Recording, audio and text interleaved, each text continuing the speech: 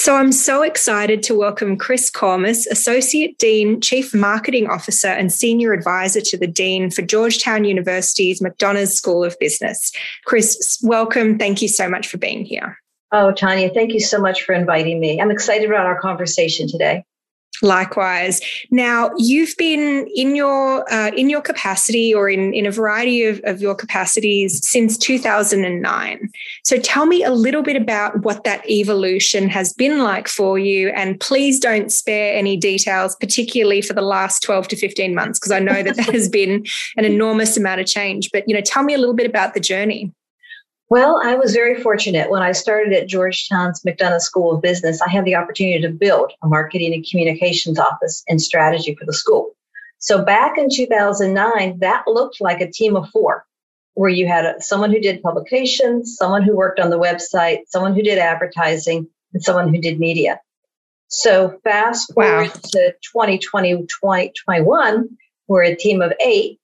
Not huge, but the way it's changed over time is that rather than having advertising, for example, on our team, we now use an external vendor for advertising. And instead, I replaced that position with a much needed position, which in this day and age would be a no-brainer. It was a social media person. So around 2012, we decided we needed to have a social media person in the office. And that's been so important. And we had a publications person in 2009, and now we have a content strategy director. So it goes away from just printed pieces to all kinds of content that you're going to consume. Printed is still included, but you have website content, you have social content, you have content for native advertising. So that certainly has been an evolution. And then, of course, the digital team has grown because so much more is digital and measurable than back in 2009. One of our most important changes over this time period has been our ability to really measure what we do, and especially in a digital environment. So, we can look at analytics through advertising and through content, through social. We can look at SEO. There's just the digital world has really opened a new window for us where marketing and communications, they used to say it's an art and a science. And they used to use that answer mostly when they didn't have an answer. When it was really an art, right? Yeah. That's when it was really an art. But there's so much science out there now that we can rely on that we really tend to gravitate now towards those tactics that we can measure. Because when we're measuring them, if we see they're not working, we can switch. We can switch so quickly now that we weren't able to do before. And that's been very exciting. So those are the major changes over the last 13 years. Oh, that's incredible. And I mean, bringing a social media lead in 2012, that was very early, right? Maybe it makes sense given who you speak to, but that was still, I feel like maybe even now people are still going, oh, let's just give it to the intern, or it becomes, someone's thing that they do on top of everything else. How did you make that decision so early? What gave you the confidence? And how do you describe the role of social media for your team and for your role? I remember when the dean who hired me back in 2009 said, so there's this thing called Twitter. Do you think it's going to stick around? I'm like, yeah, I think there's more to come after that. So, we watched it for a few years, and we just had other staff members playing with the social media, which is what it was at the time. It really became a strategic tactic for us around 2012. And you hit the nail on the head when you said because of our audience. Our audience, we're recruiting anywhere from 16-year-olds to 40-year-olds for our undergraduate programs through our executive programs. And, right in the middle, the majority of the audience is around 25 to 35, and they consume their information through social media. Gone are the days when an advertisement would build trust in an organization. You believed what you saw on TV or in a newspaper, but no, now it's the influencers. It's the folks on social media that you're following. It's the reviews. You don't buy anything anymore unless you read reviews and know what people are saying. So we really decided that was a time to invest in it. And I'm so excited that on occasion, we actually hand our channels over to our students. So we do student takeovers. So we really get that student perspective. student to student. That's just so genuine, and that really is a strategic part of our marketing plans. Yeah, I remember when we were chatting before, you mentioned that. I really love that because I think it keeps you and it keeps the voice of your brand so close to who it is that that you're speaking to. But I do want to dig in on that a little more because you mentioned, you're communicating with this range of, 16-year-olds who are sort of looking ahead at the future and, all the way up to, perhaps 40-year-olds. And I think you also mentioned when we chatted, there's also a lot of parents and there's just this big spectrum. How do you stay close to your consumer normally? And how, if anything, like what changed in the last year or so as so much has been shaken up in terms of the importance of education and the role of education in our community? It's really about knowing your audience. You mentioned the spectrum of the ages from the 16-year-old to the 40-year-old. So it's our audiences are current and prospective students. So the current students is still an audience of ours because we continue to provide their education to them as a partner with them. And then they become alumni. And we want them to stay engaged with the school. So they'll come back and they'll help our students that are going to be in the pipeline. It's parents. And with the graduate level, it's partners. It's members of the media. It's deans of other business schools who complete rankings, rating how the school's doing. It's employers who hire our students, and it's current and prospective faculty members. So you know your audience and you decide on the tactic that you want to approach them with, not, for example, for social media. Not also, all audiences are not on all social channels. So we've identified by practice and the art and the science, which channel works best with each group. And we tailor the type of content that's created targeted at that audience and putting it on those different channels. So, for example, we know that alumni in our older audience works better on Facebook. We know Instagram, is for our younger audience. And Twitter, that's not more for our academic and our research audience. So we measure that, and LinkedIn. LinkedIn is also for our alumni audience, where we still share knowledge with them. Because even when you graduate, learning continues forever in your life. We want to make sure that they get the content. So you asked me also how that changes this year, this past year with the pandemic. It's knowing your audience. It's having the content and tailoring it for your channels. And then beyond the student takeovers of the social channels, we've also found ways to engage those audiences in more high touch ways. For example, we have our students doing videos about a day in the life or what it's like to be a student at the school. And they create these videos. They're very raw. They're not polished. We're not putting a lot of B-roll in them or any B-roll in them. We're not adding music because prospective students want to see and hear from these students. So this right, and have it be authentic, you were saying. Yeah, exactly. So during the pandemic, last March, we shut down. Nobody in this country or the world, I think, really knew the future and for how long we were going to be locked in our homes or wherever we're studying from. And so we had to find a way to reach our audience, our prospective students. And some of that were these videos that we created. A big selling point for recruiting students is the student experience, is the campus experience and bringing them to campus. It gets a prospective student to convert to an applicant and then an applicant to convert to an enrollee. If they can come and feel what it's like. And they couldn't come and feel what it's like over the last 15 months. So, we were struck with how do we create that experience for them? And so these student videos we created really helped bring that to them. No, that's incredible. And I mean, I'd love to talk a little bit about the community. And I know you've got your alumni community, you've got your student community. How do you sort of think about that as a marketer and sort of leveraging what I think is in many respects one of your greatest assets? I'm so glad that you said that because community is a huge differentiator at Georgetown McDonough. It's we are a Jesuit institution. So we have the Jesuit values of women and men for others and cura personalis, which is the care of the whole person. And that's a big selling point to students who want that in their education. Any school can offer management classes, business classes. You can get a degree. It's the experience that you're going to have on campus that is so important.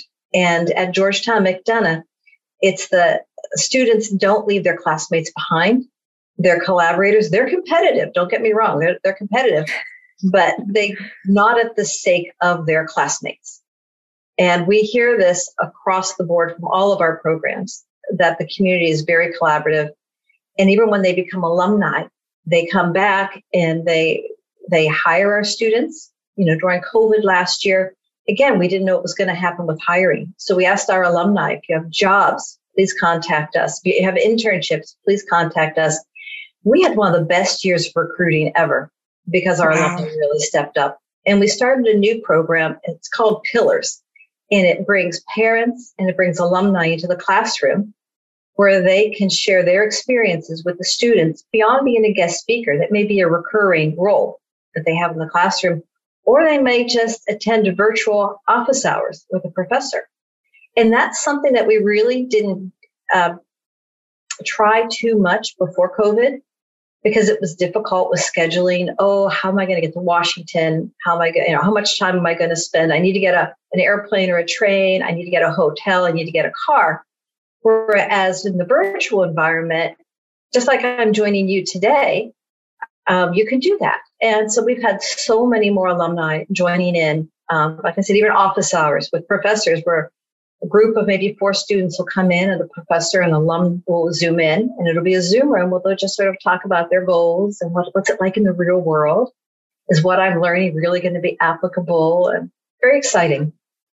Yeah. Well, and I mean, it's an exciting time for your space in general. And I think when we were chatting, and it sort of makes sense to me now that you say it, but you talked to me a little about how, even though, yes, 2020 was an incredibly challenging year for educators, many more people are now thinking about re-upping their education or just reassessing their priorities in life and who they want to be and what they want to become, not just early, but also throughout, at different points in their career. How do you see the role of education evolving? Like, is that something that you've seen, has significantly shifted in the pandemic? And what do you see as the role of education right now? When you have a situation like a pandemic or an economic crisis, that really impacts the lives of people. And right, they do. They spend their time evaluating what are they going to do next. And you do tend to see applications go up at the graduate level during these times. It could be somebody's lost their job, so now they have time to go to graduate school. It could be that somebody has a job, but they still want to go to graduate school, so maybe an evening or a weekend program or an online program is going to work for them. These are conversations that start during a pandemic.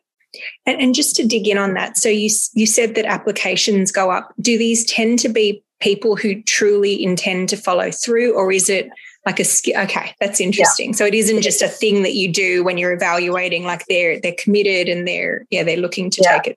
Yeah. No, it's not that they had a glass of wine one night and they thought, I'm going to get an MBA. Get an MBA. And then the next day they're like, oh, what did I do? No, it's not like that, because it takes a lot to get an MBA. Also, you have to take the GRE or the GMAT. So you have to take standardized tests. There's a lot of preparation that goes into it. You have to get letters of recommendation.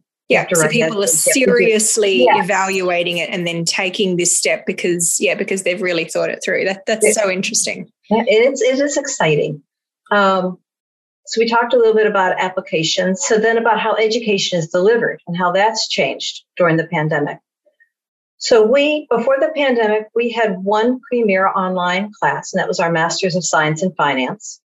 And we had our MBA, which is a flex. We have our full-time MBA, but then we also have a flex MBA, which you can take on evenings or weekends or on some online classes. During the pandemic, everything shifted to online. And then in the fall, the classes started to shift to more hybrid, where some people could be on campus, some people could be online. So I think we are seeing a shift in education, just like we're seeing a shift in the workplace.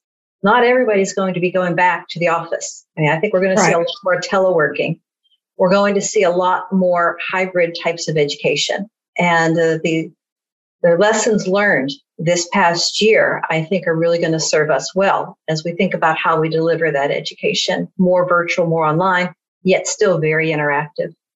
Do you think that will mean that there will be more, like that we become more accessible, that more people who maybe, like I think we were talking about this, and I remember colleagues of mine who were embarking on an MBA nights and weekends, but it was tough because you'd have to leave the office, you'd have to commute, or like there was just a lot of factors. There wasn't really that sort of strong virtual component. Do you see this as something that will drive more continuing education or more sort of growth from an education standpoint? Or how do you see that sort of shaking out for society?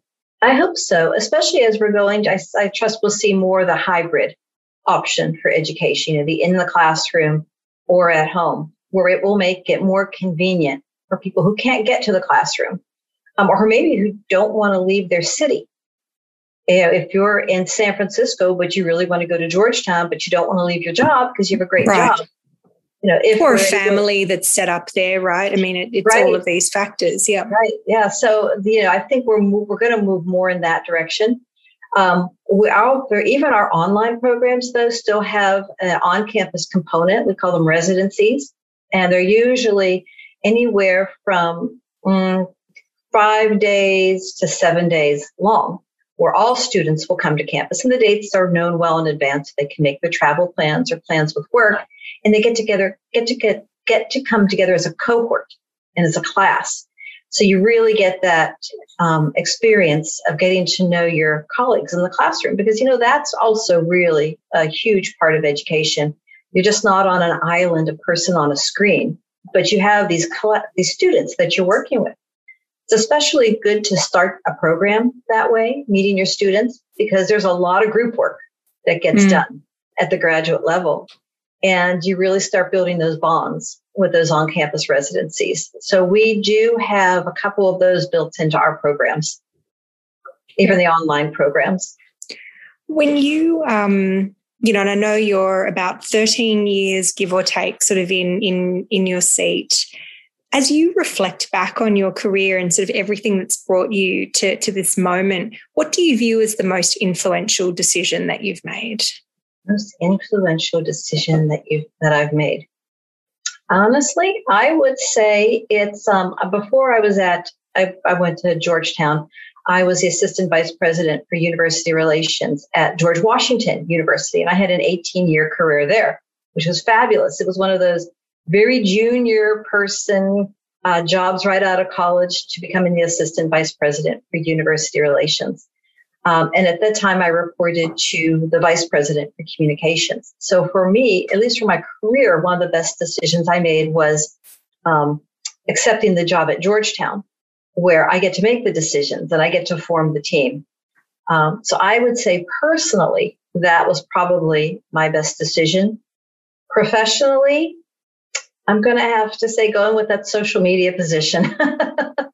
Although, back in 2012, in deciding that, yes, advertising is important. We still need to be putting money in advertising, and we still do put a lot of money into advertising because it is so important. And now it's measurable.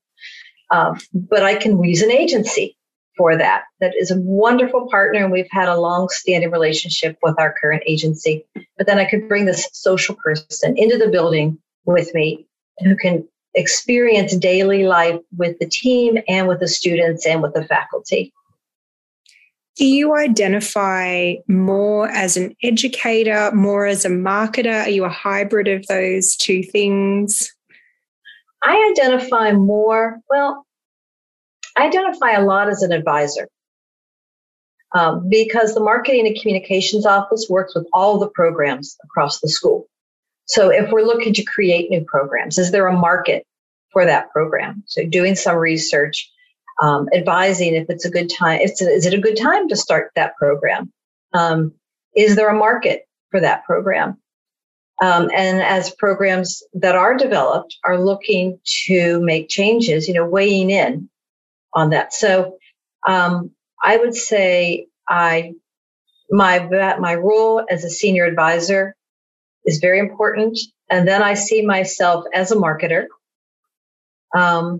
As an educator, I actually see myself as educating my team and educating others at the school on the importance of marketing and the role marketing plays in education.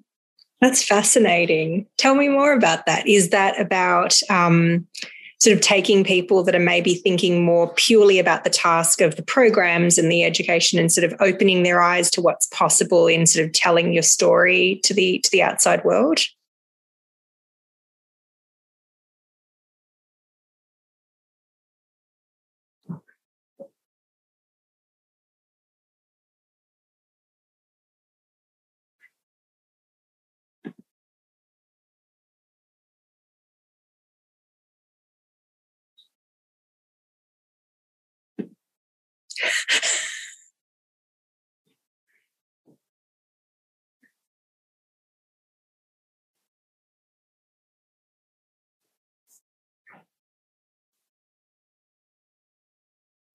How do you assess new and, potentially sort of riskier or less tested channels? I mean, I don't know if it's even fair to put TikTok in that bucket anymore because it's just so popular and pervasive.